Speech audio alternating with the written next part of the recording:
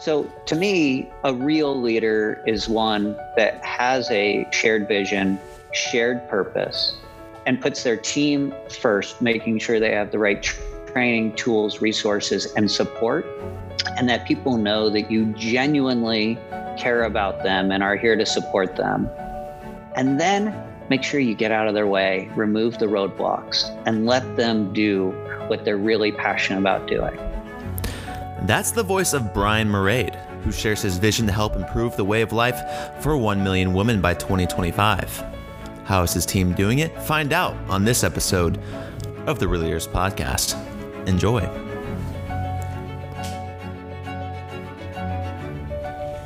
And we'll get started here if you're ready, Brian. Sure, let's do it. All right, let's have fun. Here we go. In 5, 4, 3, 2, and 1. And welcome everyone to the Real Leaders Podcast, your number one source for impact leaders harnessing capitalism to sustain the planet, people, and profits. I'm your host, Kevin Edwards, and joining me today is Brian Marade, the CEO of Caldera Medical. Brian, thanks for being with us today.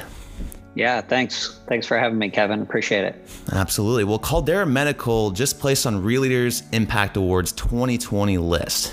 And I think what our guests, our viewers, and myself included, like so much about the podcast is impact comes in all shapes and sizes. And so whether you're an entrepreneur trying to reduce carbon emissions in the supply chain in Tanzania, you're a CEO of a solar wind farm or a solar and wind farm in New Hampshire, or the CEO of a medical device company that's trying to reduce, stress urinary incontinence, there we go, and pelvic organ prolapse.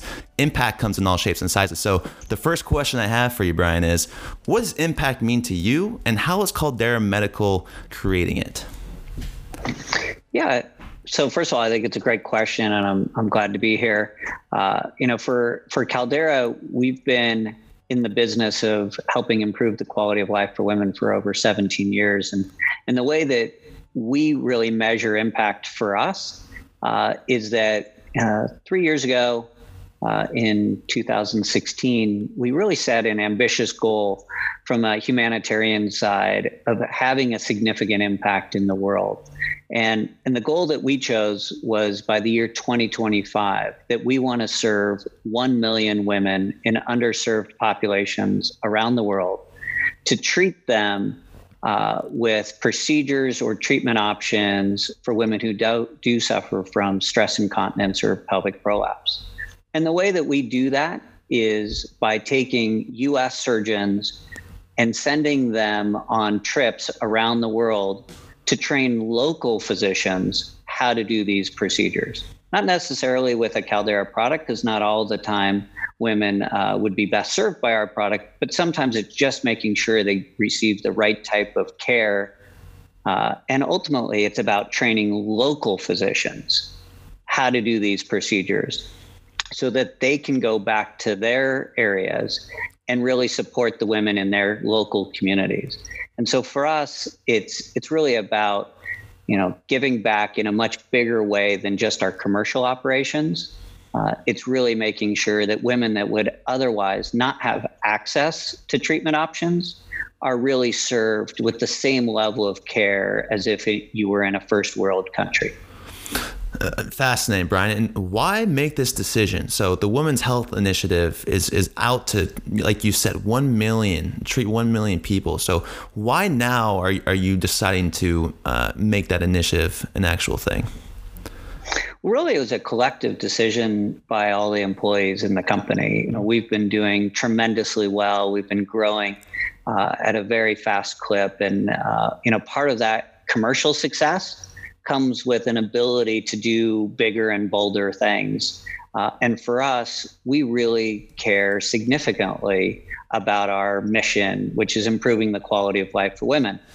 And we got together as an entire employee base and said, well, what does that mean to us beyond just, sales and operations?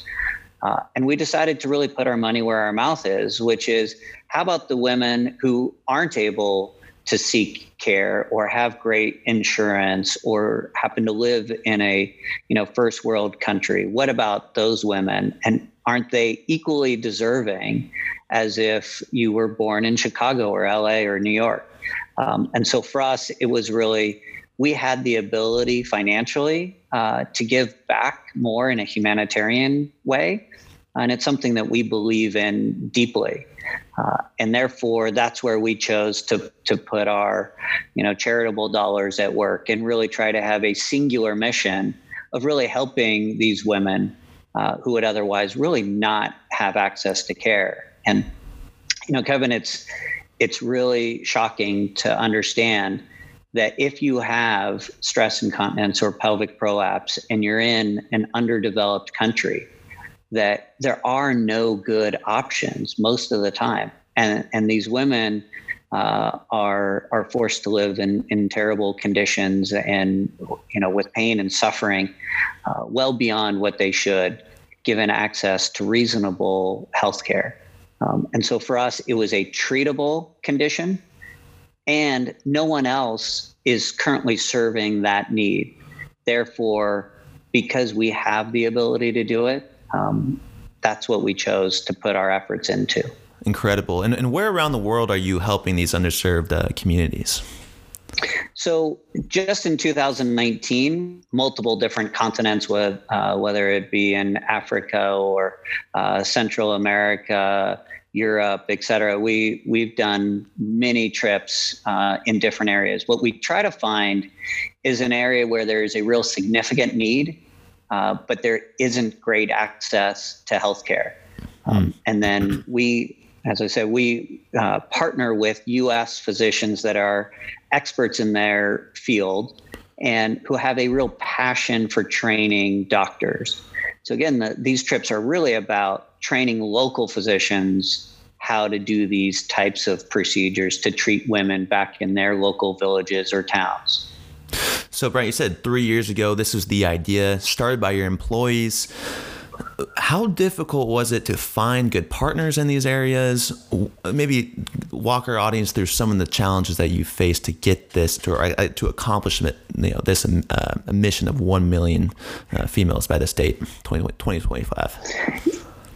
Yeah. So what I would say is that it's not all that difficult to get the physicians interested. And what I'd say is many people listening, I'm sure, have done some type of humanitarian work.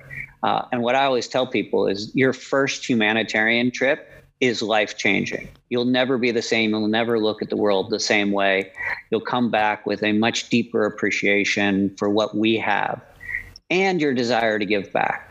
So many doctors have done different types of trips. We've just really put it all together with the logistics and the centers and the opportunity for them to not only treat women on those trips, but more importantly, train local doctors. And so if you think about it, if a doctor goes for a week and they treat, let's say, 100 women during that week, so that's fantastic. And 100 women get trained. But if those same group of doctors also train 30, 40, 50 local physicians, and then each of those physicians go back to their areas and they treat 200, 300 women per year, now you're talking about exponential change, right? You're talking about the potential to have generational impact. So instead of treating those 100 people during that trip, you're now responsible maybe for 5,000 women a year being trained year after year. And that's how you make very significant impact in areas. I see an author behind you, Michael Porter. He's famous for also not just his 5 forces, but shared value, that technique. Is this something that you're inspired by? And what was maybe something that you read, you saw, or you were impacted by that helped you, or at least gave you some conviction that a decision like this would be something that would have an impact on your employees as well? Yeah, well, look, what I would say is that this is deeply rooted in our core values as an organization. And, for us, we call them our 4 C's, with the 2 being most related to this is care and collaborate. Create and change are the other ones. But really, we care about our mission first and foremost, right? It's pure.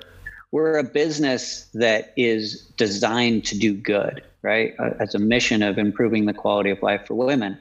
That's what we're focused on each and every day. We happen to make different surgical products to treat women with these conditions on the commercial side, but really it's the mission that drives us. And I think anyone who gets involved with our organization at any position in our company, it's really about people who have this shared vision of really helping women. And so for us, this was a no-brainer to do. And again, I caught the bug on my first humanitarian trip years ago. Happened to be a trip to Guatemala, and we did some amazing things. And for me, it always lived in my heart that because we have the opportunity and the privilege, that quite frankly, I see it almost as a right that we have to do this type of work. And to me, it's incredibly gratifying. And it's a reason why many of the employees stay here year after year after year. Have you found that employees are also attracted to your company because of these core values? Yeah, we hear that all the time. If you are a candidate and during interviews, people will tell us that they did some research or Googled our company and they hear amazing things about our culture and the work we're doing. And, there's many options in today's robust economy. The competition for great talent is very strong. But people want to work for a company that cares more than just about the economics. And we've always been an organization that cares more about doing the right thing than maximizing profit. That hasn't been our drive. And for myself, I always think that if you do the right thing, you never have to worry about making your profit numbers or your top line revenue numbers. That is oftentimes a byproduct of doing the right thing year after year. And fortunately for us, that's played true. We consistently are exceeding expectations from a growth standpoint and every other metric we're looking at. And it's largely because we're focused on doing the right thing, not trying to, make the quarterly number. So I've had a lot of conversations about this, and the one term, the opposing term that always gets discussed is trade-off. Did you ever, or have you ever felt the effect of a trade-off by doing something like this? Or have you felt more of a return that your employees, your culture, your everything is impacted by the work that you're doing outside of just the medical devices as well? Well, it would be remiss to say that you never look at that when you're setting up a program like our Women's Health Initiative, because there's real dollars being spent and it's significant. And we have some much bigger competitors that we're in the market with. Yet we spend probably 10 times more on humanitarian than any of our much larger competitors. So. Yeah, at some point you look at that and then you say, you know what, but this is the right thing to do. And we don't even do it from a marketing perspective. In fact, we really don't market this aspect of the organization commercially at all. But I will tell you that many customers, surgeons and hospitals have come to us at conferences and say, we want to do business with you because of the humanitarian work that you're doing. And I think it's great that it resonates with people and they gravitate towards us because of that. That's not the reason we do it. We do it because it is the right thing to do. We have the capability to do it. And we've put aside, a significant amount of budget as well as resources to do this.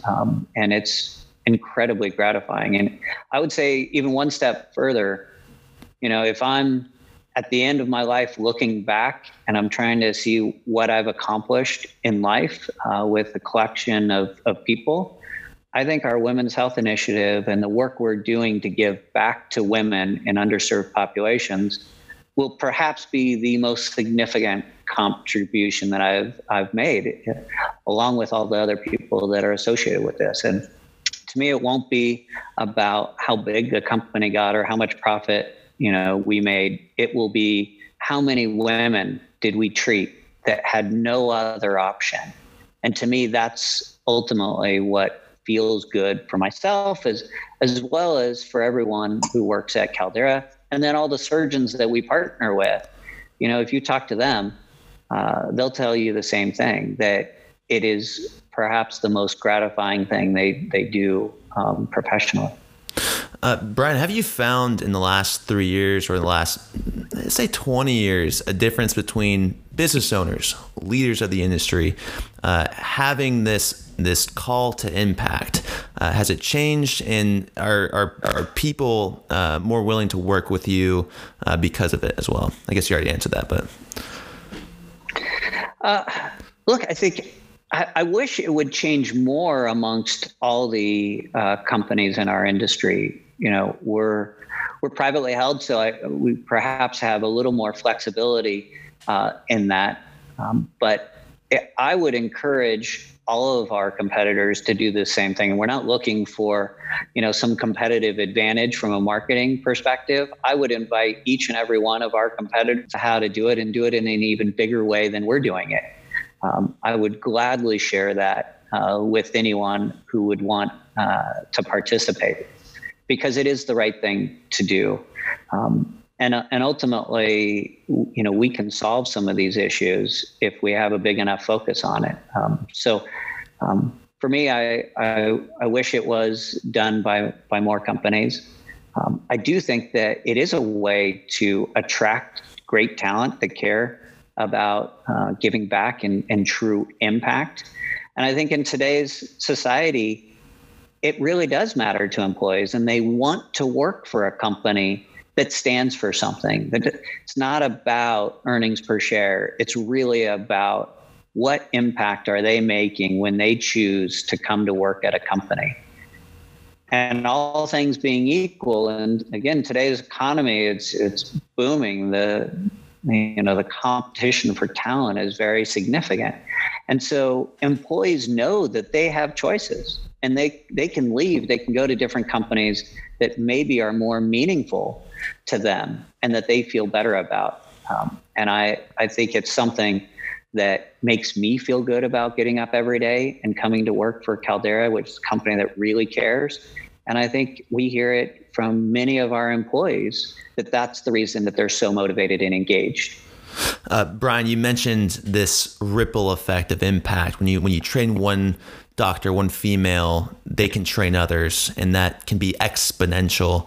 In terms of your design for this nonprofit, this initiative, were there any other similar traits that when you were designing this operation that you wanted to instill in there? And how did you view that process? When we were designing the program, we wanted to make sure it was something that was scalable, right? So for us to treat 1 million women in 10 years on this humanitarian side means it has to be really scalable. So we needed to find locations that had enough infrastructure to support bringing a group of surgeons. We needed a place where, one, we could get access to, we could travel to, that there was some safety and security for the people that were going, that visas would be able to be attained on a fairly easy basis, and that we could really make an impact and be welcomed, right?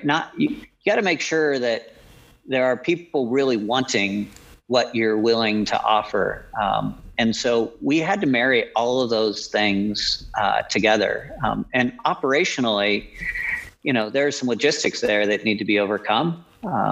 And that's what we spent a fair amount of time on, making sure that we would get it done the right way and in a safe and effective manner. And for us, it is scalable. And that's why we're tracking very nicely towards our goal. And it would be great to achieve it even earlier.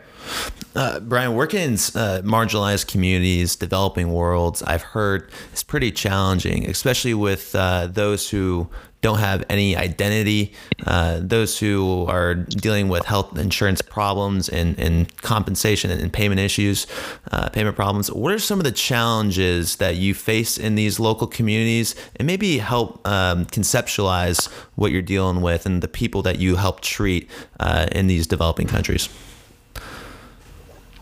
Yes, some of it, again, is just making sure you have the right facilities. And so you have to be able to have a clinic or an area to do surgery that is safe, it's clean, they have access to the right supplies, medicines, tools, et cetera, to do procedures. So there's a ground team that has to make sure that everything is set. You can't just bring a group of people and say, let's go. You have to make sure all the infrastructure is in place and ready to go. And so that oftentimes mean we have to look at partnerships, with other suppliers or make sure that we have enough funding to pay for those types of supplies. But those things are achievable, and there's, we're not the first company to work on these types of medical humanitarian trips. And so it's something that can be accomplished. And then ultimately, it's about the funding. And people have to be willing. That's something that's incredibly important to us. And that's why we set aside a substantial amount of money to execute on this. I just love how aggressive of a goal this is. Like 2025, alleviate 1 million women suffering from incontinence and prolapse by 2025. Very aggressive goal. It's a lot of people that you're having an impact on. What type of leadership is needed in order to achieve this goal? Not only from surgeons in the medical world, but also from municipalities in those local communities.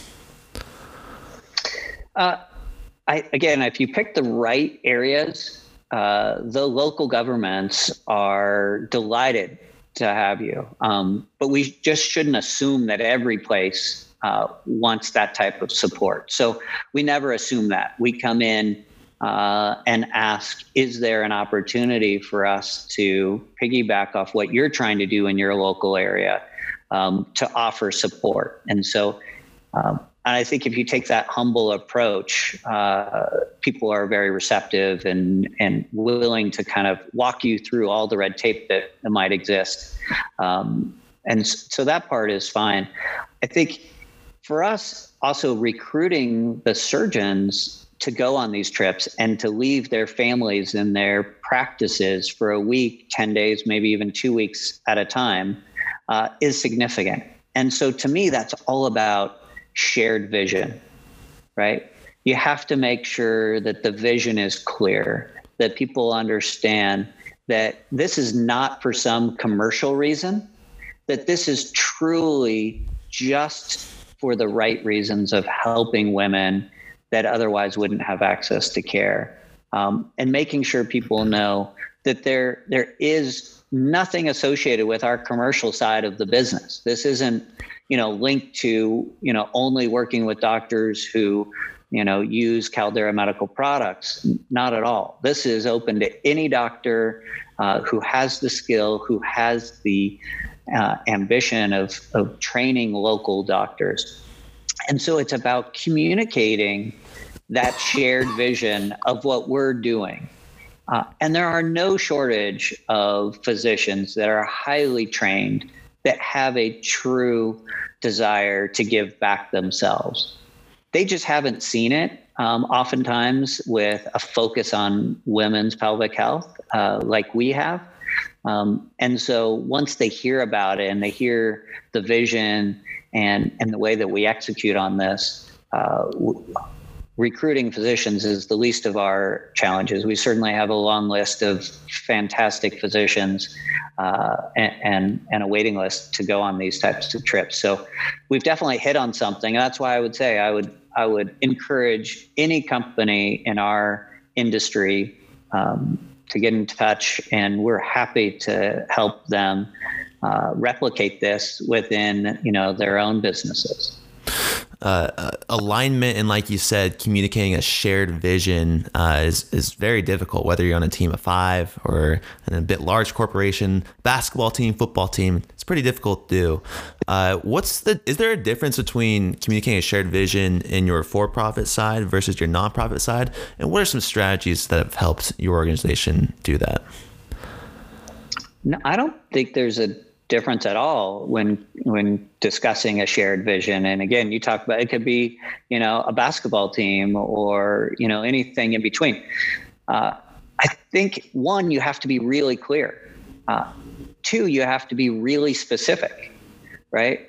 Our vision of improving the quality of life for women, specifically within stress urinary incontinence and pelvic organ prolapse, allows people to understand exactly what we're doing, why we're doing it, right? What we're trying to accomplish, 1 million women, the timeline we're trying to accomplish it within by 2025, right?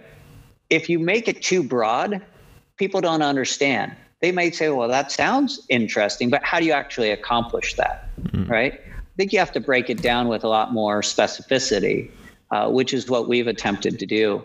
And we're not trying to cure everything. We're saying we can have a deep and meaningful impact in a pretty specific area.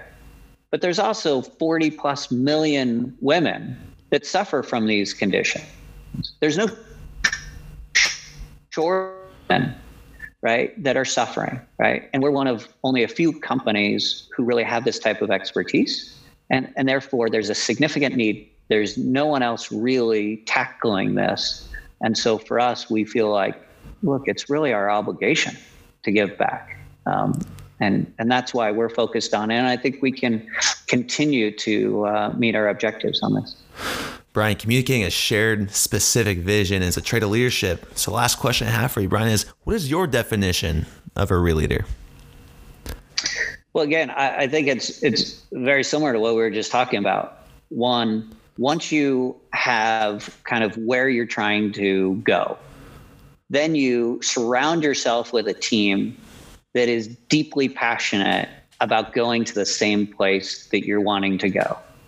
And then as a leader, that you need to really put your team and helping them accomplish their objectives first and foremost.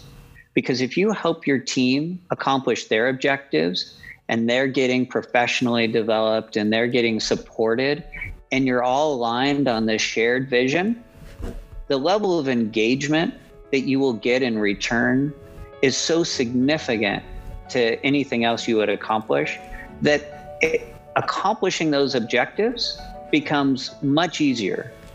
So to me, a real leader is one that has a shared vision, shared purpose, and puts their team first, making sure they have the right training, tools, resources, and support, and that people know that you genuinely care about them and are here to support them. And then make sure you get out of their way, remove the roadblocks, and let them do what they're really passionate about doing. And in my experience, when you put all of those things together, you blow past whatever expectations you had set out to accomplish. Fascinating. Brian, appreciate your time coming on the Real Leaders podcast today. We talked about a lot. Talked about the impact that Caldera Medical is creating, especially in these developing worlds, how that's impacted your own employees, whether it's through hiring or just their retention. But that's not why you're doing it. You're doing it because you want to alleviate 1 million women suffering from incontinence and prolapse by 2025, a specific goal. Thanks everyone for listening to this episode of the Real Leaders Podcast. For Brian Moret, I'm Kevin Edwards, asking you to go out there, align your team on a shared vision, and always, folks, keep it real. All right, and thanks again, folks, for tuning in to this episode with Brian Moret, the founder and CEO of Caldera Medical, one of the companies who placed on the Real Leaders Impact Award that features 100 top impact companies. If you're interested in these awards, interested in the companies on this list, go to real-leaders.com/impact-awards and enter in your email. You're going to be sent a free special edition with our cover story featuring Miyoko Schinner and 100 examples of companies using capitalism to sustain the planet, people, and profits. Once again, people, that's real-leaders.com/impact-awards. And lastly, folks, are these interviews helping you out? Are you walking away inspired by any of these fantastic guests? Well, we hope you are. And we're going to have a lot more on coming up here specifically in the next couple of weeks. So you're going to want to make sure to subscribe to this podcast where we're going to have top impact leaders helping you define what a real leader is and how to become one. All right, everyone, we'd appreciate that. We love you. Goodbye.